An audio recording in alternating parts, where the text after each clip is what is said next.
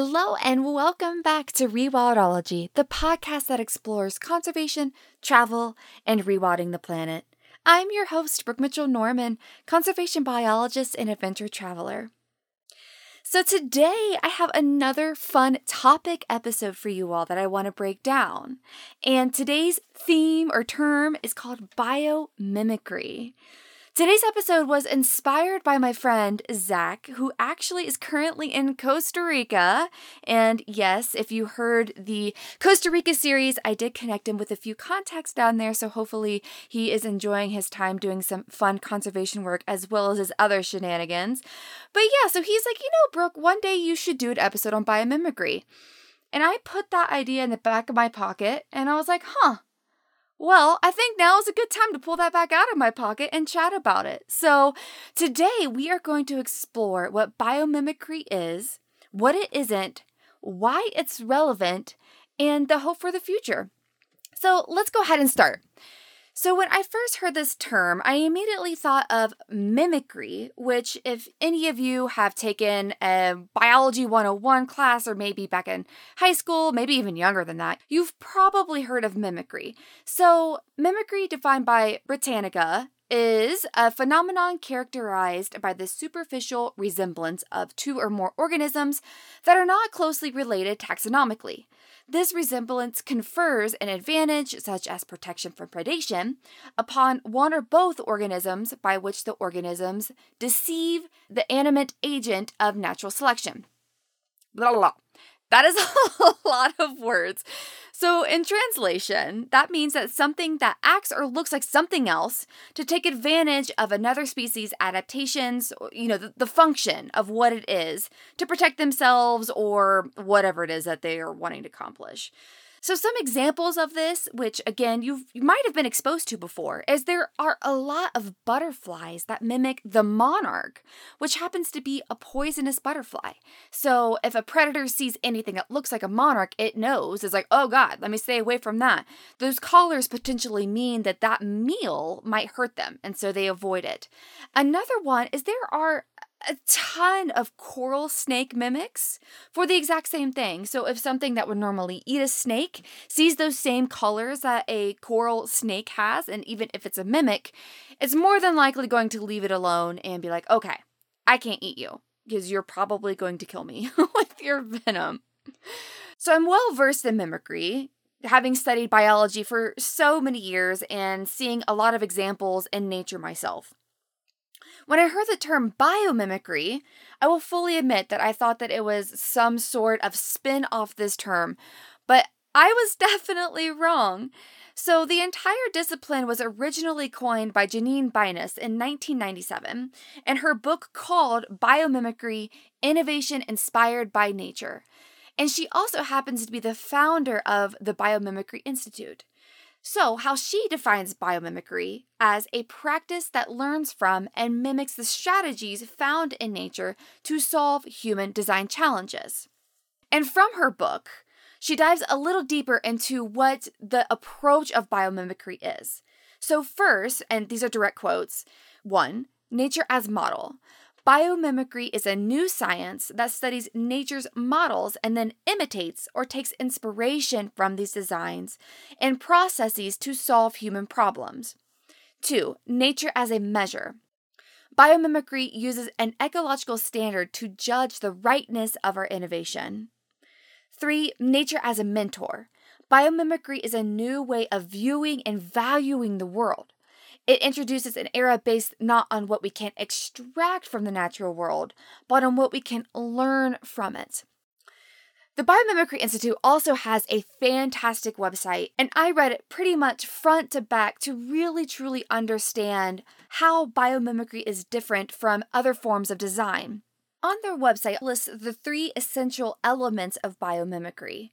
So the first one is emulate, which is the scientific research-based practice of learning from and then replicating nature's forms, processes, and ecosystems to create more regenerative designs.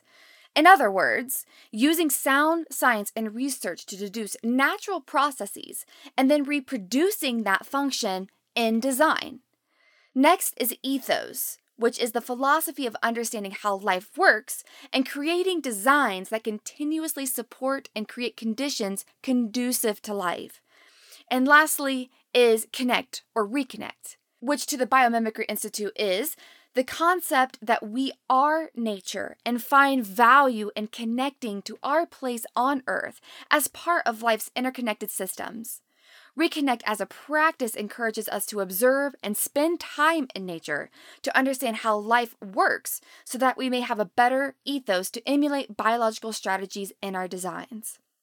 And on that last note, there's a direct quote from the website that I think is insanely powerful, and it is this: Biomimicry encourages conservation for ecosystems and its inhabitants because they hold the knowledge we need to survive.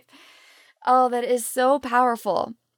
And expanding upon that, as I was reviewing the mass of literature and peer-reviewed papers on this, I found this fantastic quote by Rajeshkar Rao in his paper called Biomimicry in Architecture from 2014, and it's quote, "Animals, plants, and microbes are the consummate engineers. They have found what works, what is appropriate, and most important, what lasts here on Earth. This is the real news of biomimicry. After 3.8 billion years of research and development, failures are fossils, and what surrounds us is the secret to survival." Wow, that is so powerful. So in a nutshell, nature has already solved all of the problems that has been thrown at it. And so it is reasonable to assume that the problems we're currently experiencing, somewhere in nature has already solved that problem. We just have to find what that solution was and figure out a way to apply it to that same problem. So to apply this, we have to change how we ask questions. Instead of asking a simple question like, how do I cool down this room? The question we should ask is, how does nature cool air? For example, what is the function by which nature uses natural things around it to cool air?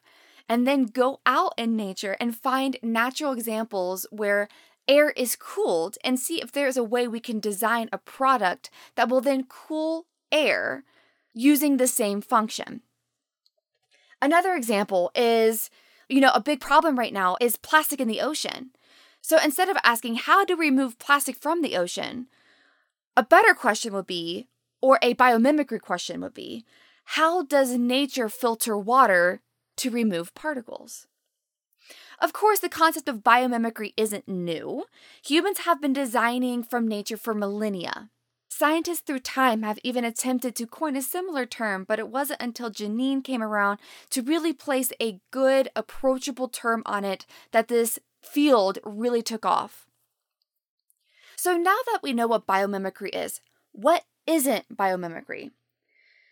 So there are some other buzzwords floating around there that you may have heard of or read of that seem to have a similar meaning, but by definition, they are different concepts. And the Biomimicry Institute website also breaks this down very well. So there's an overarching word for biomimicry and related terms, and it's called bio-inspired design. And while everything in biomimicry is technically a bio-inspired design, not everything that is bio-inspired design is biomimicry. For example, there is also bioutilization, which is the use of nature in design. There is biomorphism, which designs products that looks like nature. And then there is biomimicry, which creates designs that function like nature. So that is the key word. Biomimicry, function of nature. So that is the biggest takeaway from this episode, is how can we use functions of nature in design to answer our biggest questions. So there's another term in the literature called biomimetics, which is used pretty interchangeably from everything that I read. This particular term was coined by an American inventor named Otto Schmidt. And the best article I found that really separated the two was by Denise DeLuca. And to her, the purpose of biomimetics is to research nature to find new and radical ways to design technology that'll advance civilization for financial gain of some sort, while biomimicry is more about reconnecting with nature. So that seems to be the best difference that I have found everywhere that I looked. Because like I said, in a lot of papers in the literature and peer-reviewed papers that I read, they were used almost interchangeably. But biomimicry is by far the more popular term. So in summary of all of this, biomimicry is all about reconnecting with nature, researching how it functions, and applying it to design. So now that we know what biomimicry is and what it isn't, what are some real-life examples of how this has been applied?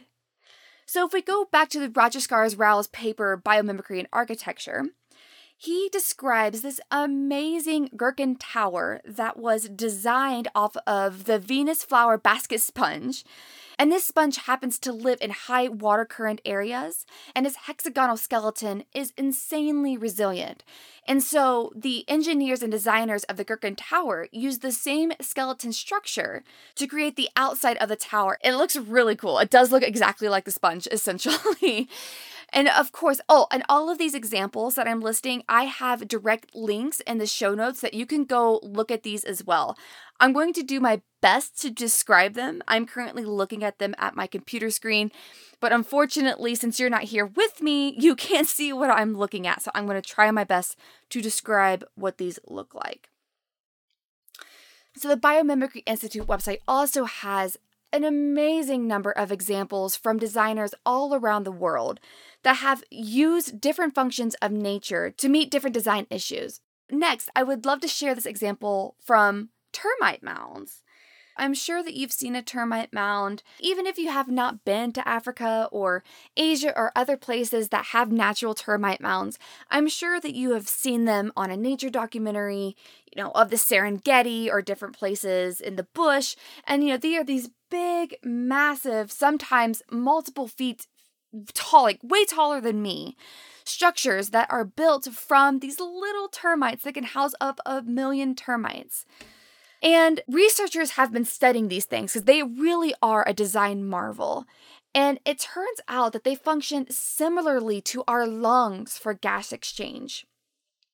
So termite mounds work by external solar heat creating air currents within the mound due to temperature differences between the inside and outside. So if you think about a termite mound and it has all of these tunnels going through it that aren't random, they are designed very purposefully by these termites. So the cool air inside is essentially moved through by the air currents on the outside as the structure is heated up. So it has a high thermal mass. The outside is warmed, and then it pretty much sucks up, fans out the cool air upwards, and ventilates the entire termite mound. Obviously, this is a fantastic ventilation system. And what's really cool is termite mounds were used as the design inspiration for the Eastgate Center in Harare, Zimbabwe. When Mick Pierce was asked to design the Eastgate Center, he was also told that he was not allowed to use an AC ventilation system. So to come up with a solution, he went to nature, and that is when he found the design of termite mounds and their perfect passive ventilation and air cooling. So I'm currently looking at a diagram of this very impressive building, and I'm going to do my best to describe it to you. So on the outside, there are concrete blocks with a very high thermal mass, which helps absorb the heat during the day as temperatures skyrocket, as it pretty much always does year-round in Harare. It also has small windows to minimize heat loss and gain. There are vegetation on the outside too, which also helps with sunlight absorption and reflection. There are fans at the bottom of the building that circulate cool air from the ground upwards, pushing the hot air up, and then is released through chimneys up at the very, very top of the building. This building is so efficient that it uses 35% less energy than similar buildings in the same city, which is impressive. And it is all with passive ventilation, with the exception of the fans that turn on during particular times of the day to help with that air circulation. So next, let's turn to fashion. As we all know, fast fashion is the devil. And that we all should be avoiding fast fashion as much as possible. And just to remind you of some of the disgusting statistics. So the textile market around the world produces 1.2 billion tons of CO2 per year and uses dyes that are responsible for 20% of the global wastewater. The industry also depends on petroleum-based synthetic fibers that account for 35% of global microplastic pollution. Everybody go to your secondhand store. Well, actually, wait till you hear about this company that I'm getting ready to tell you about. The Discosoma mushroom anemones make proteins that create vivid colors when exposed to sunlight. And this really cool biotech fashion startup called Wearwool uses the protein that is found in this anemone to create biodegradable, sustainable clothing. And how they do this is they take the DNA from the coral. Don't worry, no corals are actually harmed in this process at all. So what they do is they take a little sample of DNA from the coral, find the DNA that makes this very particular protein that they are interested in, reproduce it in bacteria, extract it, and then they are able to make textiles that don't use any dye, are durable, and completely biodegradable using this structure. And let me tell you, these colors are amazing. Like, they're bright, fluorescent, beautiful colors, and they're completely dye-free. All they do is absorb plain old sunlight. And since proteins are limitless in nature and come from all different sorts of sources in nature, they hope to revolutionize the fashion industry and to make it clean all the way around. These proteins do not use 1 ounce of dye. All they need is just plain old sunlight. So let's switch to agriculture. I'm sure that everyone listening has had that really bumming out moment when you pull open your veggie drawer or your fruit drawer or something else and you see that fungus is growing all over it. You see the spores everywhere, it's nice and fuzzy, and you're like, damn it! And you have to throw it away, and it's just wasted food. So it turns out that 25% of fruits and vegetables produced are lost or wasted because of this fungal spoilage. And unless you get directly from a farm or some organic source, which are usually really expensive, a lot of companies are forced to use some sort of synthetic fungicide to prevent spoilage, which can be both seriously harmful to the environment and our own bodies. Additionally, fungi, normally through natural evolution, develops resistance to these fungicides, making them ineffective over time, which then they have to produce stronger fungicides, and then the cycle continues on and on and on and gets more and more environmentally unsustainable. However, oregano, yes, the herb, and many other plants have natural fungicides that protect it from fungal attacks. So this really cool company called Nanomic Biotechnology was inspired by oregano's natural defenses and created a natural fungicide that is safe for use on our food, in the field, and after harvest. Other companies are also using a similar natural antifungal chemical as a preservative alternative. So after listening to what biomimicry is and some pretty ingenious examples, I would love to take this back full circle because I'm a big picture person. Why should we care about this, and why should we care about continuing and expanding biomimicry? And doing research for this episode, I came across the best explanation for our separation from nature I have ever read. And it's in a paper by D.C. Wald called Bionics versus Biomimicry, From Control of Nature to Sustainable Participation in Nature. And the book called Design in Nature 3, Comparing Design in Nature with Science and Engineering. Okay, now that I have the proper citation out of the way, let me just read you this opening introduction. And it's a little long, but please just stay with me. You'll understand why this is so important. Quote, 500 years ago, Leonardo da Vinci warned, "Those who take for their standard any one but nature, the mistress of all masters, weary themselves in vain." Did Da Vinci foresee that the scientific revolution would set humanity on a path predominantly driven by the aim to increase our ability to predict, control, and manipulate nature rather than to learn from and integrate into nature? Galileo Galilei called for a focus on the measurable, quantitative aspects of nature and regarded qualitative aspects to be of secondary importance. Francis Bacon described the vision of humanity as master of nature. René Descartes created the conceptual separation of mind and body, humanity and nature, and subject and object into dualistic, mutually exclusive categories. He also offered the mechanistic clockwork metaphor. Together, they created the basis for a reductionist science of detached objectivism. This approach to science separated human beings as objective observers from their biological nature as participants in a fundamentally interconnected natural process. The root cause of the utter unsustainability of modern civilization lies in the dualistic separation of nature and culture. It is in nature that all people and all species unite into a community of life. Yet culture is commonly conceived as apart from nature, rather than a part of nature. Since the Industrial Revolution, reductionist science has enabled us to design a whole host of powerfully manipulative technologies which have transformed the planet. Wow. As a scientist, I've honestly wondered why our view of nature has come to be. If any of you have been in the field for any length of time doing any sort of observational study, I'm sure that during your college career, you were taught to look at yourself as apart from nature, not an actual individual in nature that is part of this whole system. I was taught the exact same thing. And through my own self-discoveries, I have found that this couldn't be further from the truth. Our separation has caused all of the destruction and issues that we have seen.